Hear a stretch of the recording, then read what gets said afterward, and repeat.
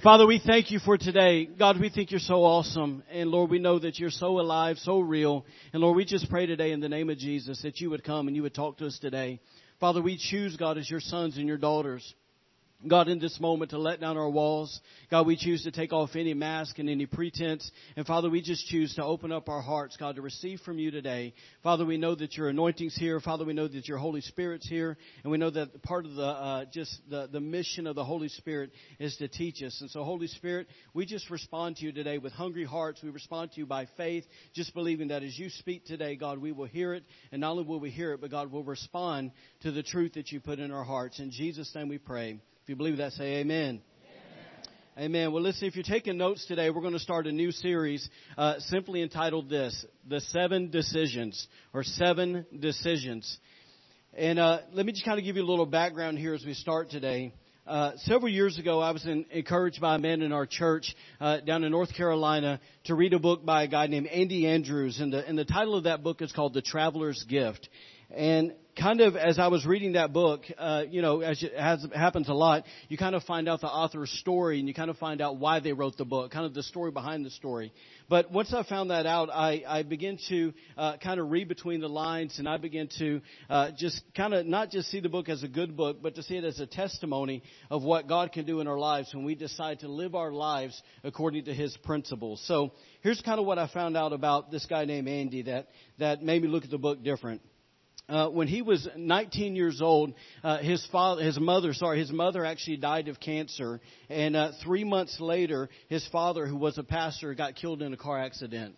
So here he is at 19 years old, due to no choice of his own and no nearby relatives, pretty much very little insurance. He was left homeless at 19 years old. And so where he spent most of his nights was under a pier called the Alabama State Pier. It's in Gulf Shores, Alabama. I've been there many times. And so when he didn't sleep under that bridge, he would actually, in the cold months, he would break into the garages of rich people's houses. Basically what we call in the South, snowbirds. Right? So he knew that they would go north, and he knew that these rich people in their garages, they would have deep freezers. And so he would go and lay beside the deep freezer for heat. And so basically, as you can expect from a young man in that circumstance, he was broken, he was angry, he was confused, and I think most of all, he just lost his purpose in life. And basically, when things began to change, one day he was in that hole underneath that pier that he stayed at. An old man showed up, and an old man gave him 3 biographies, 3 books from the public library. And basically 2 days later, he had all of them read. So the old man gave him a few more. He read those. Next time, he gave him some more. He read all of those. And so literally, maybe in the next week and a half, the old man said, I need to give this kid a public library card. So he gave him a card, and here's what really the big turnaround began to happen is because over the next, few years, he read in between 200 to 300 biographies and autobiographies. And basically it was of people that he was looking for that were happy, that were successful, that were influential people, and kind of in their own unique way, they changed the world. And so he actually said this. This is a quote by Andy Andrews.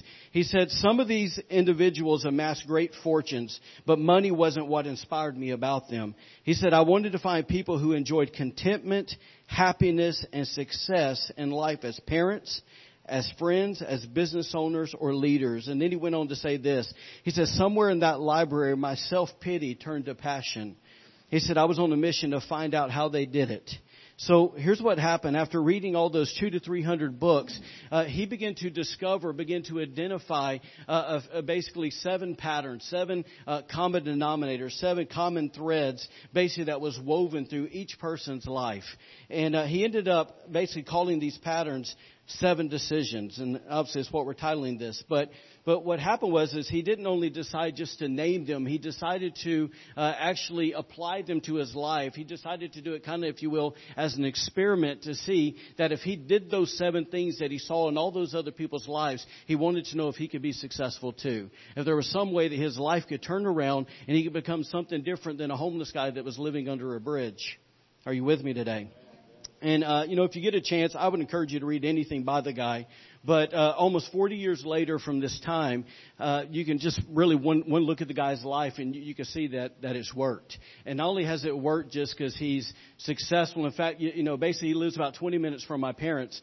but he lives on the island. It's called Oh No Island, which is where basically all the successful people live in that area. And so, anyways, just from the sense, maybe let me say it this way, of having the opportunity to speak into presidents' lives, having the opportunity to speak into, if it's Bob Hope, or just kind of go down the list of famous people that we would know. It's maybe this, that God has given this guy probably more influence than most of the people in America today. But look where he began, right? So anyways, I think the thing that maybe stood out to me the most when I was reading Andy's book, The Traveler's Gift, what stood out to me the most about the 7 decisions was how all those 7 decisions are firmly rooted in the Bible. Every one of them. And in fact, I think most of us in this room would consider them basically just basic Christian principles. And which is why I want to reiterate this, and why Andy's life is a testimony of what God can do in someone's life when they decide to live daily. Somebody say daily. According to his principles. And so as we dive into this new series, really my hope is this, is that we won't just do what so many people do in church, come to church, sit, listen, and leave, and it goes in one ear and out the other, and then never think about it again. We do ourselves a great disservice when we do that. Amen? So there's this understanding that when God calls us to a church, that He's called us to come because He wants to change our life there. Amen. And the vehicle that He uses is people that stand up in the pulpit, the foolishness of the gospel. That's what He uses to change our lives. But it's up to us if we go, I'm going to grab hold of that with faith, and then I'm going to apply it to my life, and then watch the Word work for me. Amen. Amen. That's good preaching. All right, here we go. So listen, it's really this. My hope is that we would take these 7 decisions and that we would simply begin to apply them on a daily basis and watch God do what He does. And maybe let me say this to you. Here we go. Great analogy. We'll pull out the hat here. So how many of you guys have ever went to the doctor and he said, okay, here's you some antibiotics. Right? You're sick. Whatever. You got the crud, right? As we call it in the South. And you're sick. And he goes, here's some antibiotics. What happens if you take that antibiotic? Well, I'll take one on Monday. I'll wait till Thursday to take another one. And then I'll wait till next week. Will that antibiotic work? It will not work. It's the same thing with the gospel. If you just want to apply something occasionally, it's not going to work. Okay, you got to do it daily on a consistent basis. Have an open heart to God and say, God, do what only You can do. You got to apply His word daily, and that's where fruit begins to be born in our lives. Amen. Amen. All right, so before we dive into this, before we talk about the first decision, I want to start off by taking a few minutes to talk about what a decision really is. I know you go, Pastor, that's simple, but hold tight, okay? Just listen to this. The word decision simply means this. It means the act of making up one's mind. The act of making up one's mind. We do this every day. This morning, thank God you decided to shower.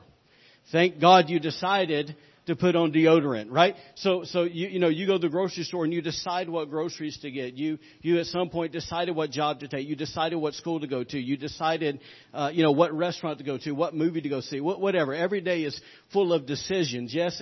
But understand this, that the only time decisions really come into play is when there's more than one option. Amen? So when we talk about basic decision, it's the act of making up one's mind. But the word decision also describes a person who has determination. It's someone who is settled in their thinking. It's a person who has reached a conclusion. I will say that again. There's determination. They're settled in their thinking. And they are what? They've reached a conclusion. Now, we all know the opposite of decision is indecision, right? Right? Okay. Which describes basically a person who is consistently hesitant. They consistently waver. They consistently vacillate between opinions. This, basically when we talk about, indecision, this person who's described as basically this. They are indecisive.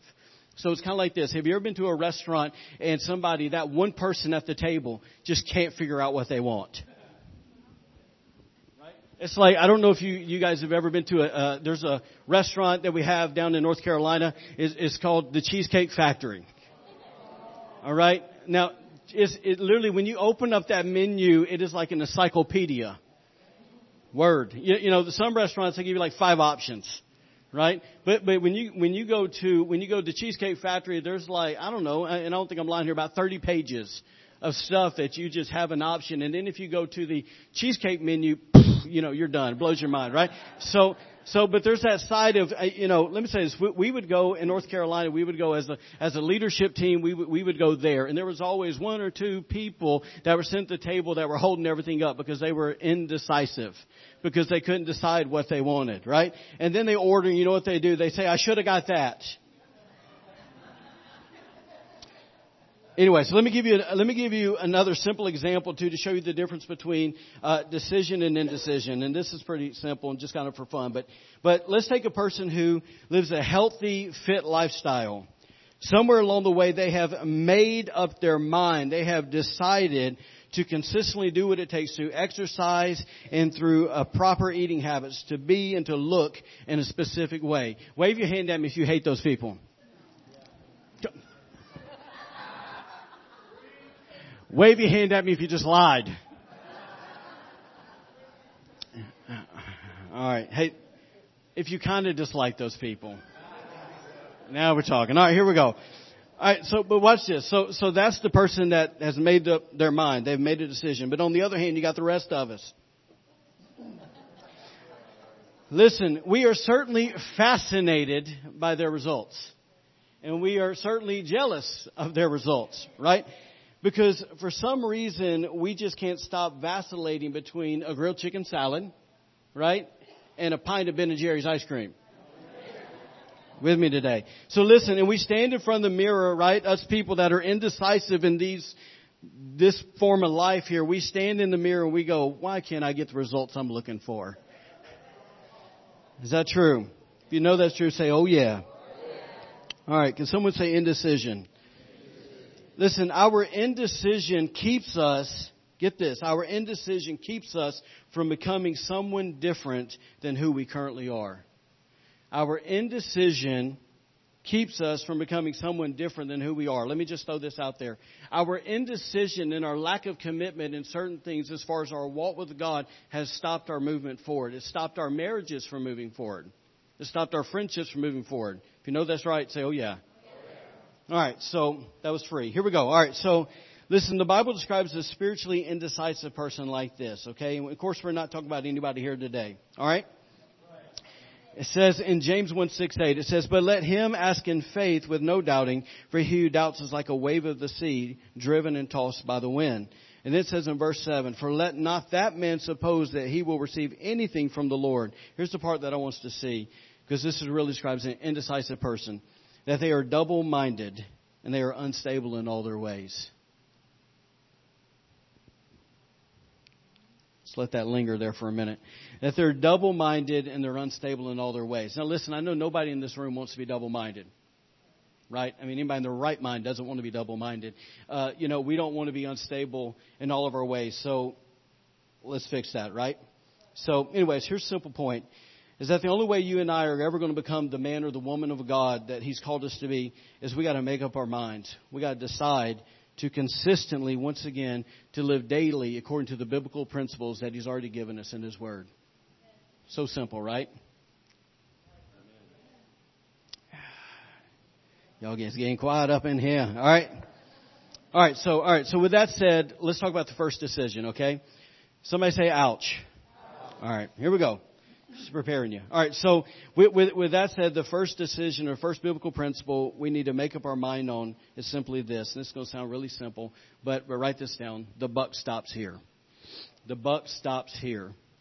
The buck stops here. How many of you guys have ever heard that before? Watch this.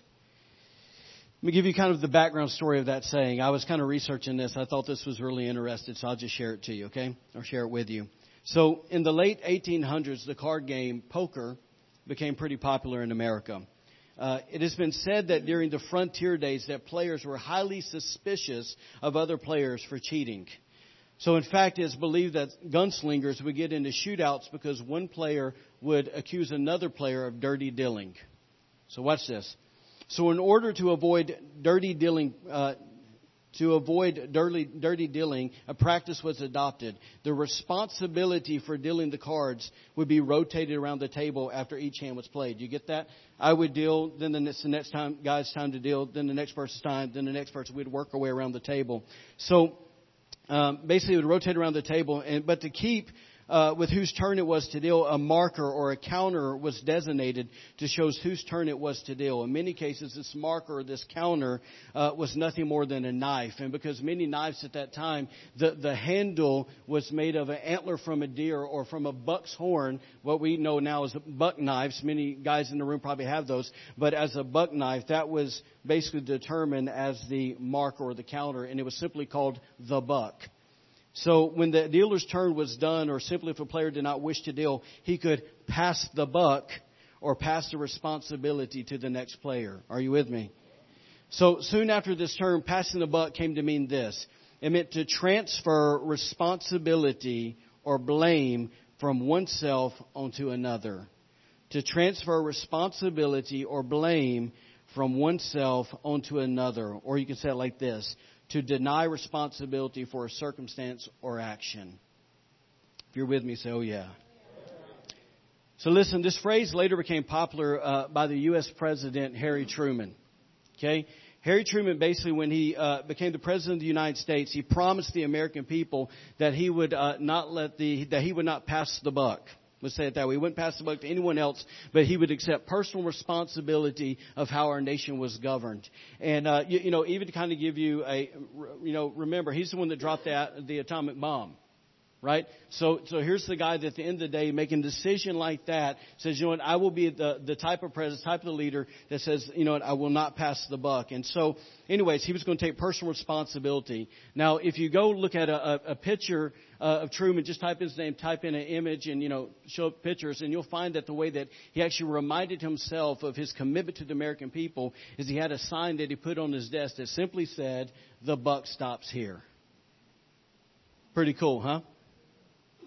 So meaning this, that responsibility is not passed beyond this point. Pretty simple. Now, over time, the buck stop here came to be a statement that simply meant this. It simply meant no excuses will be made. That the person is going to take direct responsibility for the issues at hand rather than passing responsibility off to another person. Now, watch this. This statement might have originated in an 1800s poker game. It might have become popular because of Harry Truman.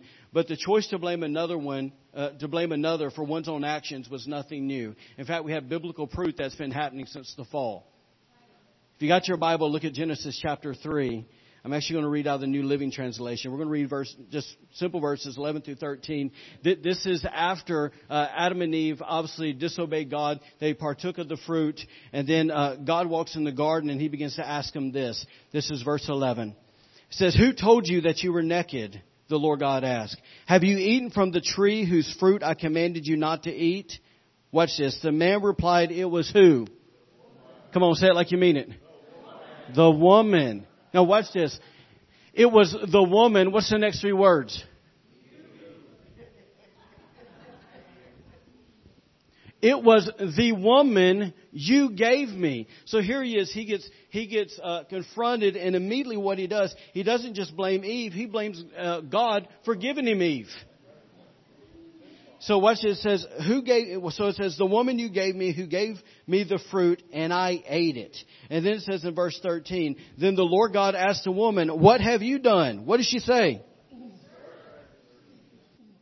The serpent deceived me, she replied. He's why. That's why I ate.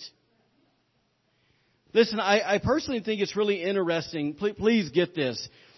That once sin entered into the garden and sin entered into the world, Adam and Eve didn't, blaspheme God's name. They didn't murder anyone. They didn't steal anything. Adam didn't run out and cheat on Eve. They didn't commit what we would call, quote unquote, sin.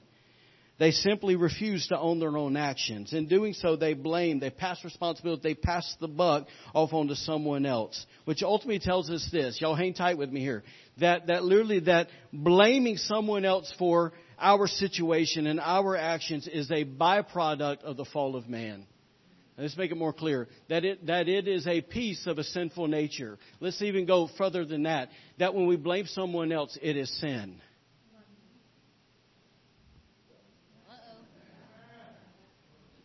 Here's why. Because it's a denial of the truth. And if it's not a truth, it's a lie. Last time I checked, that's in there. Do not lie. Right?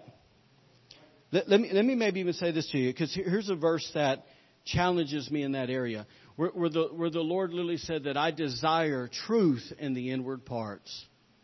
So it's not all the time on what I run around and tell everybody, but it could be on the inside. Am I pointing the finger at everybody else and I refuse to view that there's 4 pointing back at me? Amen?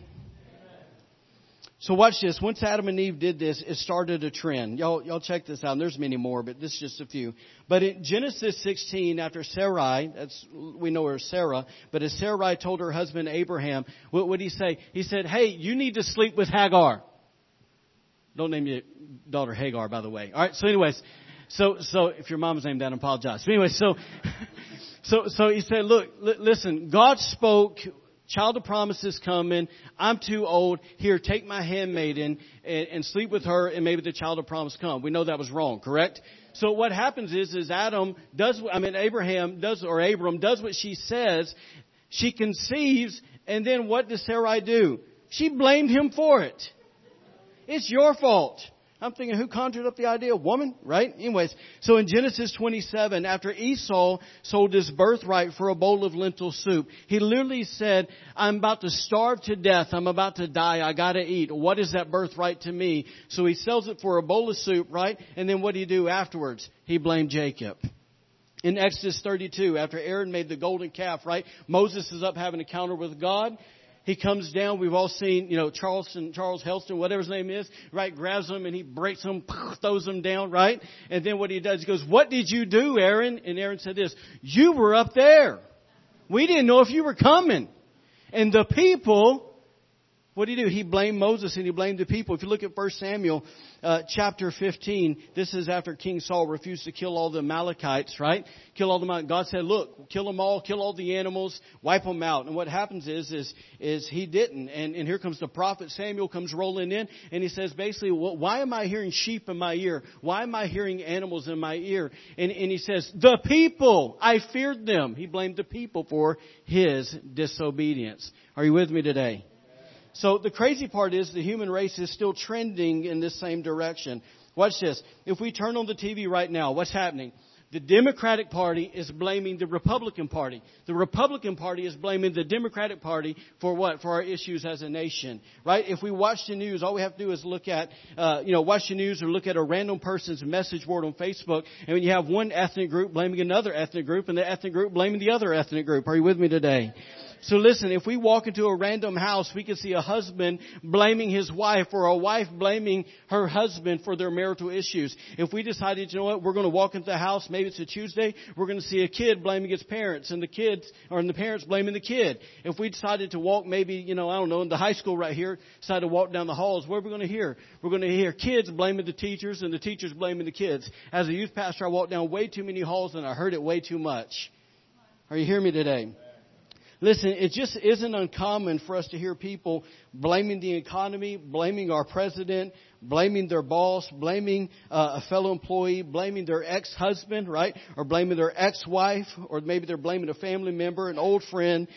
They blame their background. If I wouldn't have been raised there, if I'd have been whatever, blah, blah, blah, blah. It's people just blame things on other past events of their life. Are you with me? So listen, we live in a culture that is constantly blaming others for their problems, for their circumstances, for their issues, for their sin, for their current position in life. Am I getting too honest with you today?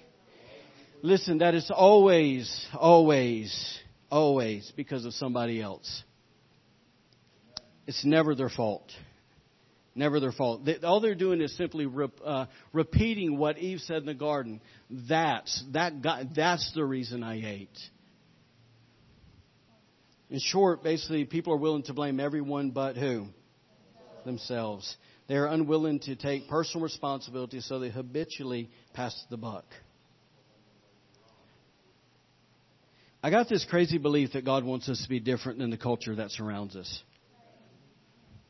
Okay, and I believe God wants us to adopt the mentality that in spite of what we see and hear all around us, that He wants us to decide that the buck stops here. Amen. In other words, that we quit pointing the fingers at other people and we own it. In fact, I was talking to one of our family members the other day, and I thought this was so, it just showed maturity in his life. But he said this to me. He said that, wherever he went, he said he always had drama and issues. He always had problems everywhere he went. And literally, I'm talking about moving from different states, and it was just like different environments. He said, I was constantly having problems. And he goes, finally, one day I had to stop and go, you know what? There's a common denominator here, and it's me. It's so funny. We have another family member that refuses to own anything, and nothing's changing for them. The other person that I just talked about, they'd said, you know what? Maybe I need to own something here. And things begin to change for them because they begin to take personal responsibility. Are you with me? Me personally, I just don't enjoy drama. Right? It's never fun. It's draining. Right? So, anyways, I just believe God wants us to be different. Let me say this. Maybe when you decide the buck stops here, it requires these things, okay? It requires us to quit making excuses for our current situation. So, and we'll talk about this more in a minute. But it's almost this. I've been really hesitant if I want to say this or not. But there comes a time where I have to go, okay, where I'm at emotionally, where I'm at physically, and I don't mean necessarily health-wise, yes, but what I mean is geographically, the situation I'm in, the job I'm in, all those things. Spiritually, I have to quit making excuses why I'm not something different in those areas. Are y'all following me today? Listen, we all have to go through this, okay? So I'm not pointing the finger or throwing rocks at anybody. We all go through this, okay? But there's just that certain part that I have to own it. Maybe even let me get so simple as this. Somebody says, I hate my job. I don't like my boss. Nobody made you work there. You made that choice to go work there. Are you with me? So once again, you can point at everybody, but your current situation is based off your decision. Amen? So watch this. I don't like who I'm married to. Last time I checked, you chose to marry them. We don't live in a culture where, listen, your daddy didn't sell, 25 camels and 37 goats and say, hey, there's the dowry. Go marry that fella. Right? Somewhere along the line, you fell in love with that person and you married them. Okay? Are you with me? So, it's that old song. I think it's Cool in the Gang. I think. All right? I think. A little bit for my time. But it takes two to make everything go right. Right? And it takes two to mess it up as well. Right? Are y'all with me? Yes? All right. Whatever. Y'all look at me like I'm crazy. All right. Here we go. Listen, if we're going to have this mentality, the buck stops here. We got to quit making excuses for our thoughts too. Here's what I mean, and I'm going to even pick on my own self here, is we have a decision if we're going to continue to think insecure thoughts or not. Nobody can make us insecure. Is that accurate? Here's why I say that, is because this thing right here tells me different. And I have a choice to believe what they say or what he says. So nobody can make me insecure because I already know the real truth. And so I have a choice to believe it or not to believe it. Amen? So, all right, so I quit making excuses for the words we say. It's almost like this. And I've said this before, but if you wouldn't have did that, I wouldn't have said that. Nobody made you say anything. Right? There's a choice. In other words, you can eat. In fact, let me say this. The Bible says this, a gentle answer turns away wrath. I have a choice at that moment. Do I give gentle or do I give anger? Y'all follow me? And it's not their fault. The choice lies here. There's a thing. I tell my kids this, and they don't have a clue what I'm talking about, and I may not even have a clue half the time. But I say this, son, you're the captain of your own soul. In other words, you're responsible. It's your choice, right? Lead yourself, right? So it's this. It's even the fact of quit making excuses for the tone behind our words. I'm awful at that. That's probably one of the worst things I do with my wife is my tone with my wife. That I need to dial that in. And what happens is for a lot of us is we've been doing it so long we don't even know different. But there's a root there somewhere, and somehow I'm saying that I'm justified in doing that to you, and it's wrong. It's sin. Amen. So listen, once again, quit making excuses for our actions, quit making excuses for our emotions, or even our bad attitudes. Turn to your neighbor and say, he's not talking about you.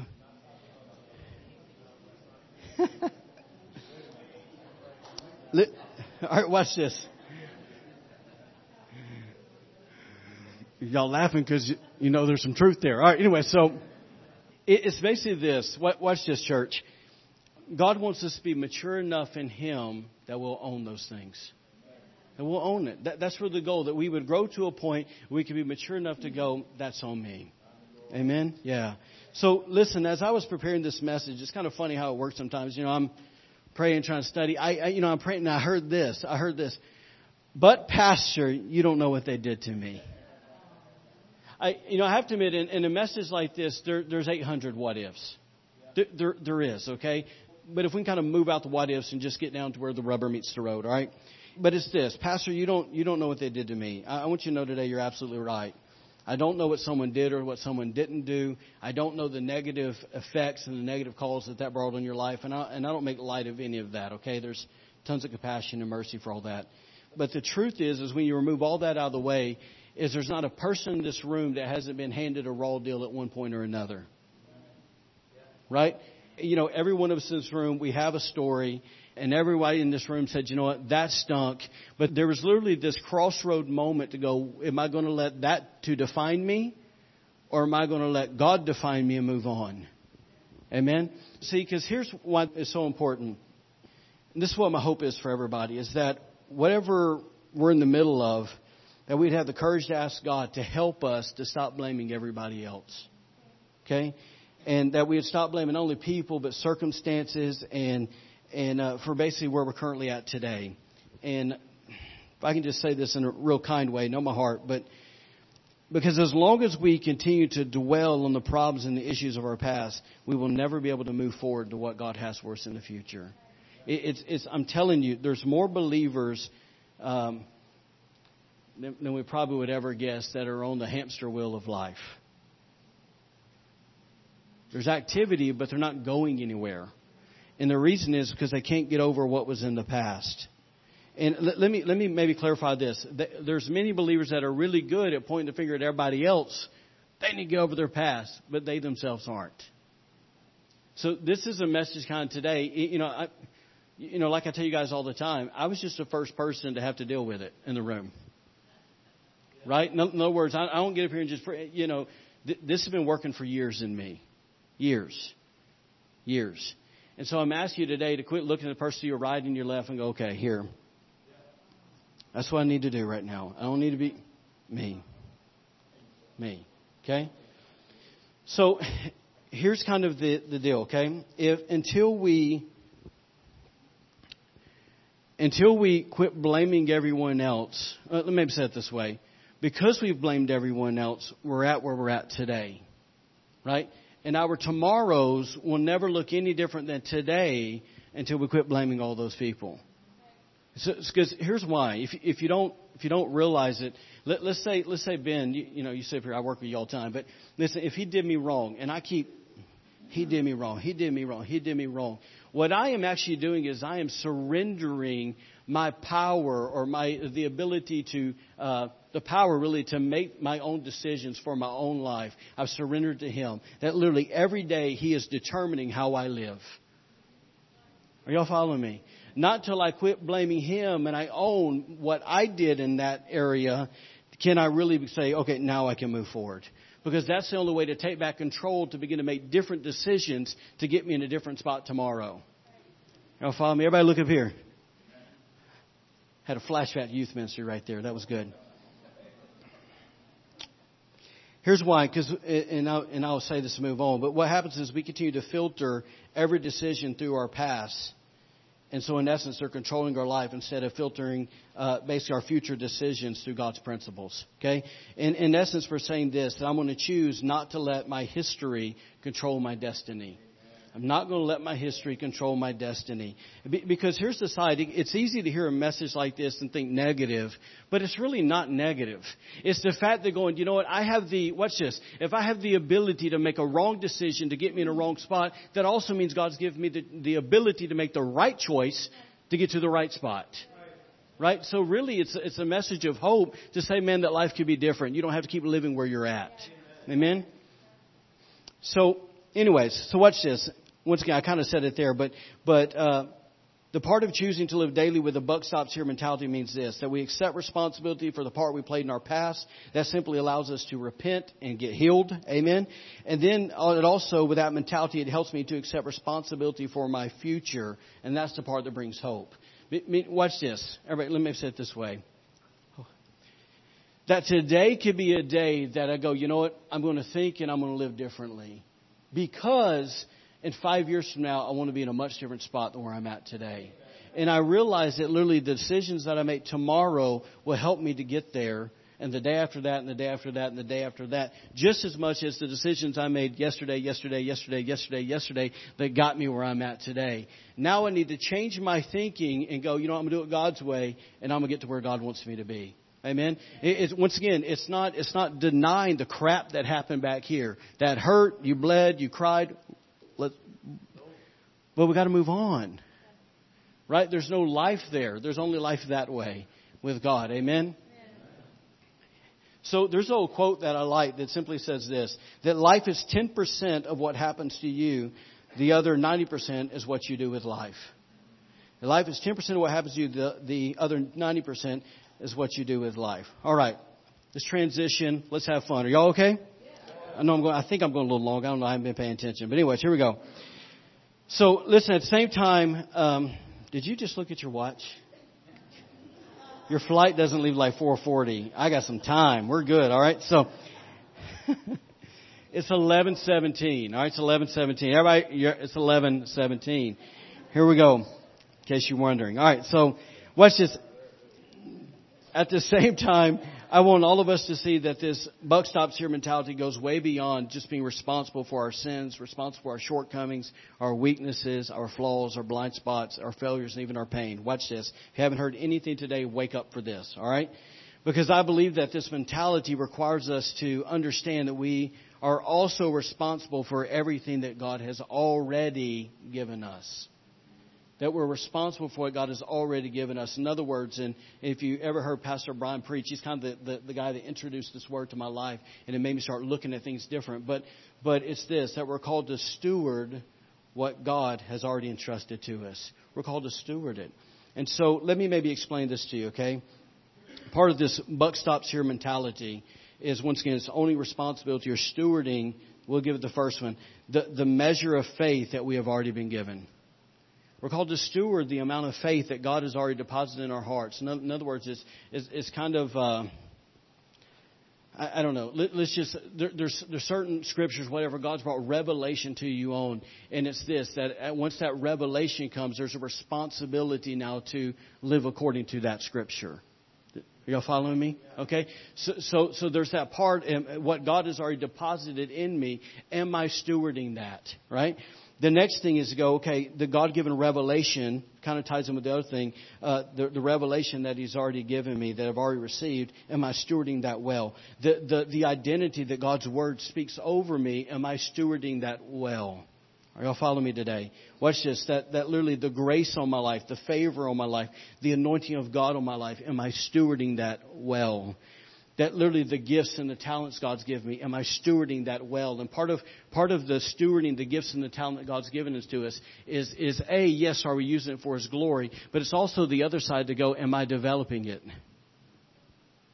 You'll follow me. In other words, am I, and also not only developing, but am I letting God also deploy those gifts and use them for His kingdom? Amen. So then at the same time I go, okay, am I stewarding God's blessing, God's provision on my life? So I'm just going to, probably shouldn't say this, but here we go. If I don't tithe and if I don't give offerings according to the Word, then I'm not stewarding the money God's given me. And what happens is, because I'm not stewarding that, what happens is I'm cutting off the blessing from my life. It's in the Bible. And watch this. Let me throw this out there, okay? Everybody says, well, that's under the law. That tithing is under the law. It came 300 years before the law. So it's not under the law, it's covenant. That came with Abraham, and then you can also see it with Jacob, where Jacob gave a tenth. It's the same thing is now I am what? The seed of Abraham. Isn't that what the Bible tells us in Romans? So to understand that part of being that seed is nothing different than, here's Jen's dad, that Jen's going to follow kind of what she was taught. It's the order that we go in, right? It's the order. It's just part of being a believer. So it's not a thing of grace and law and all that. No, it's just bottom line, it's gospel. Amen? All right, here we go. Y'all got quiet there. It's all right. Watch this. So once again, we're called to steward our spiritual growth and our development. And watch this. This is really important. Let's get practical. We're also ladies that are married. We're called to steward our husbands. Men that are married, we're called to steward our wives. For us that have been gifted and blessed by God, gift is not the right word, but blessed by God to have children, we're called to steward them. Yes, that's our responsibility to steward those children. Amen? If we have friendships that are from God, we're called to steward those. And here's the real thing I want to get to, is we're not called just to steward them, but we're called to steward them well. So it's not just, okay, for a kid, okay, there's you some food. There's you a roof over your house. There's you some new shoes. No. Am I stewarding them well? And the admonition of the Lord say, God, dude, this is how we live. Come on, do life with me and do life with you. Have a relationship with your kids. Listen, as a youth pastor, I remember reading a statistic that said that a kid basically gets 4 minutes of conversation with their parents a day. So I want you to, listen, part of our problem as a nation in that area is because MTV spend a whole lot more time with them than their parents are. So you have you have social media raising children, not parents. Amen? Because you're not going to do it in 4 minutes. Amen? So that's the part of when I steward my children, doesn't matter how old they are, to go, you know what, man, I'm going to spend time with you and help you learn to live life. In other words, as a father, nobody should be teaching your son how to be a man more than you. As a mom, nobody should be teaching your daughter how to be a woman more than you. Amen? Because you definitely don't want social media teaching it to them. Amen. All right, here we go. We're about to close. Y'all ready? Good answer. All right, here we go. Keep preaching, preacher. Wake up. All right, here we go.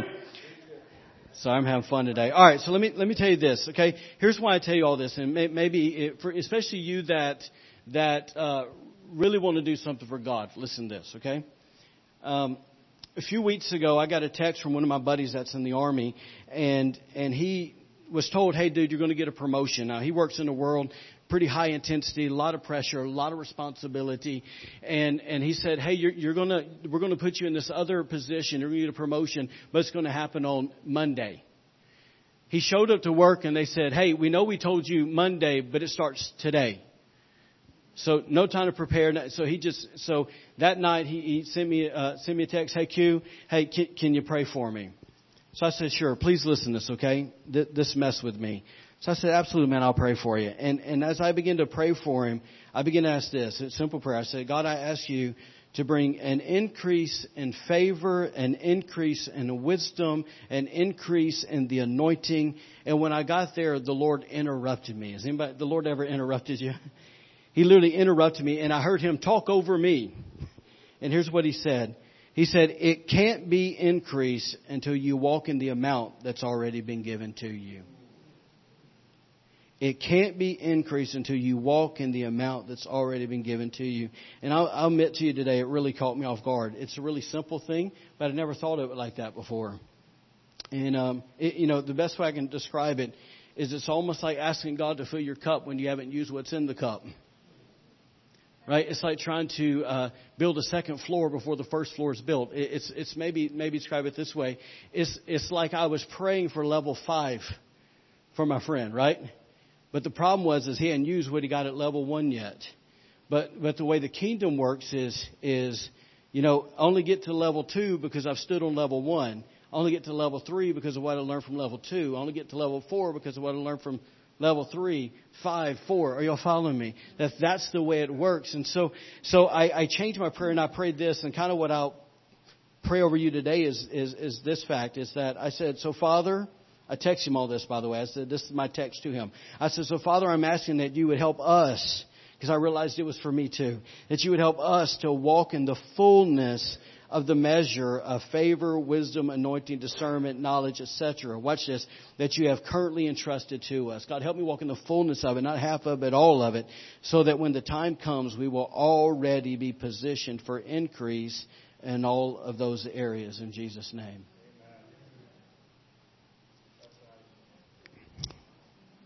Wave your hand at me if that makes sense to you. All right. So let me here. I'll pick on my own self here. Okay.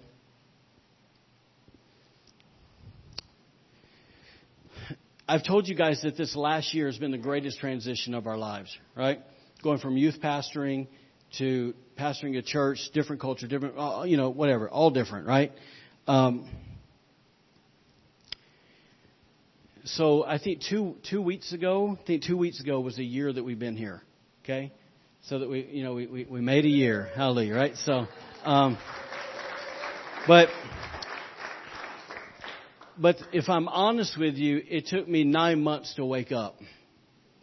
It took me 9 months to realize that I was sitting there praying for a level 5, but I wasn't walking in the identity of a level 1. And maybe the best way to describe it is that my identity hadn't caught up with my assignment. Okay, that my identity hadn't caught up with my assignment. In other words, the way I viewed myself didn't fit the assignment that I was in. And so what happened was thank God for prophetic people, right? Got a few prophetic words spoken over me that I knew 100% was God because I was already wrestling with it. And but at that point, I had a decision to make. And to go, the buck stops here.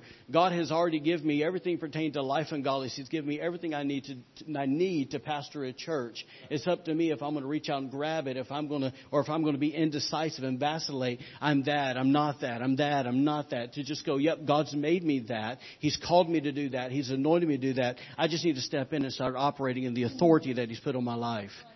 Does that make sense? Because here's what happens with so many of us. I'm going to give you twofold, okay? We do what I just did to go, well, God's called me to do that, but everything, identity, all those things, we keep making excuses, and those excuses keep us from operating there, or because we're unwilling to admit the baggage that we carry, and we keep blaming everybody else. As long as we're blaming everybody else, we won't ever get there. We'll keep dreaming and dreaming and dreaming, and we'll know, listen, God put it there. He did speak to you when you were 18 years old and you were in that prayer closet. He said, here's what I've called you to do. But because of your unwillingness to go, right, to quit blaming everybody else and go, yep, it's on me. I own it, God, but also on my future. You don't ever get there. Amen? All right. Stand to your feet. I've preached way too long.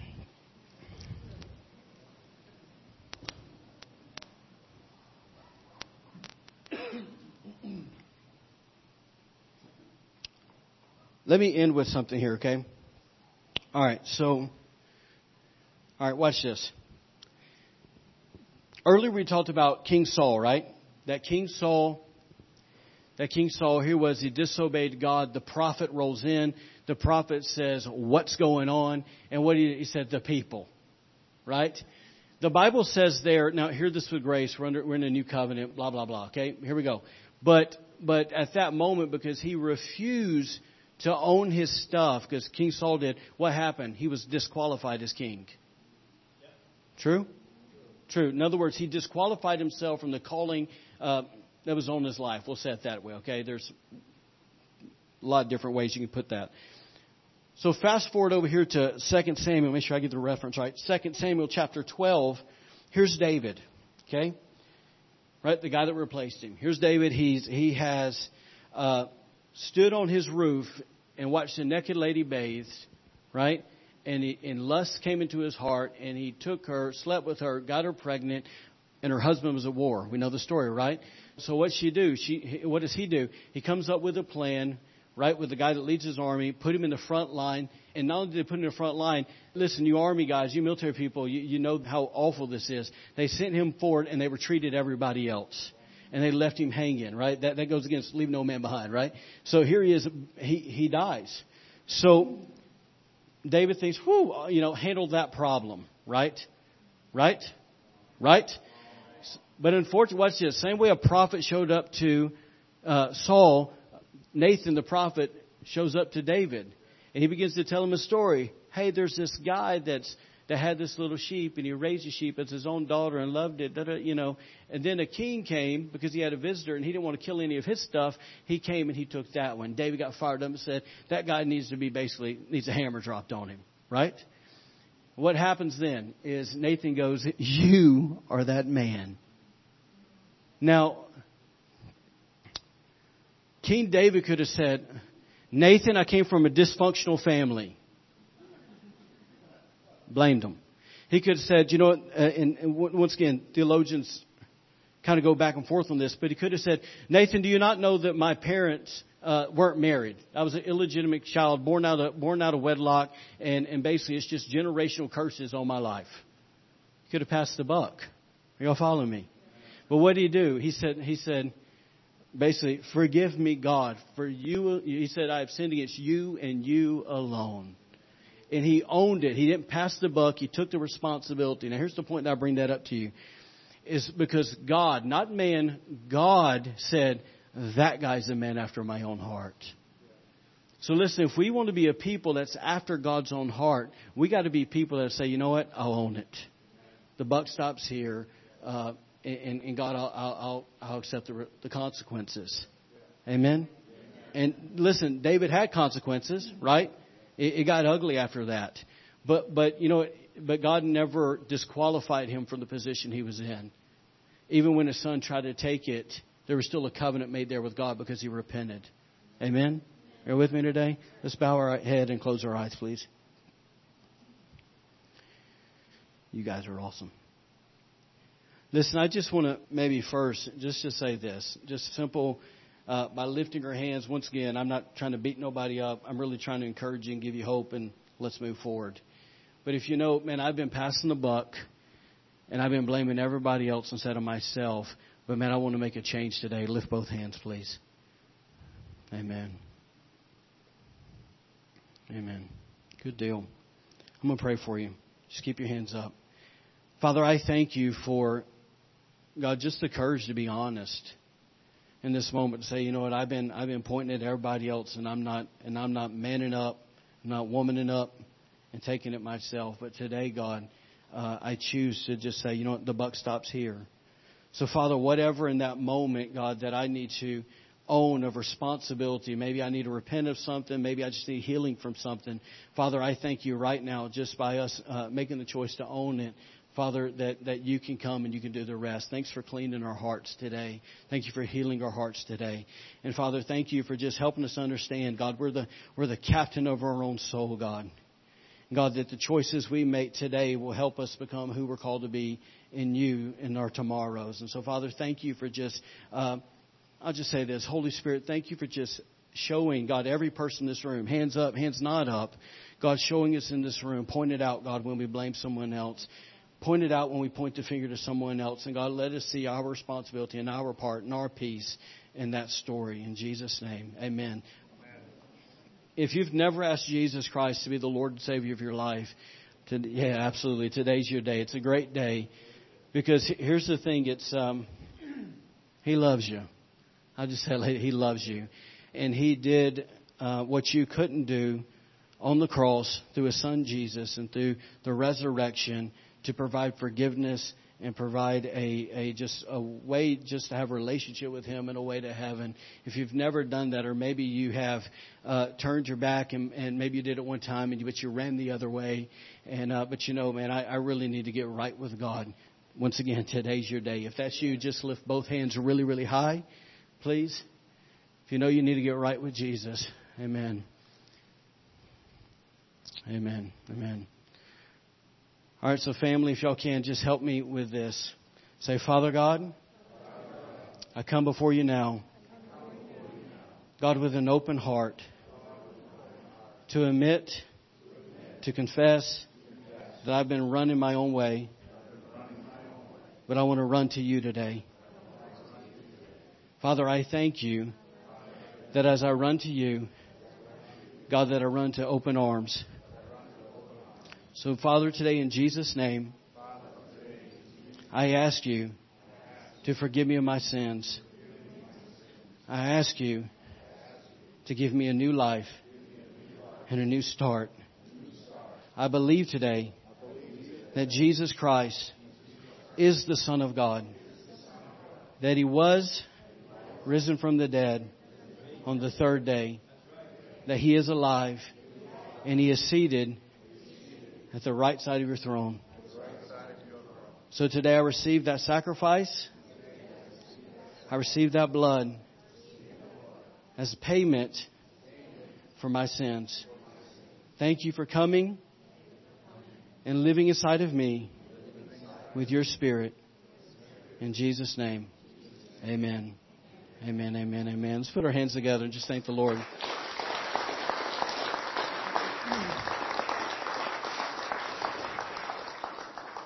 Awesome.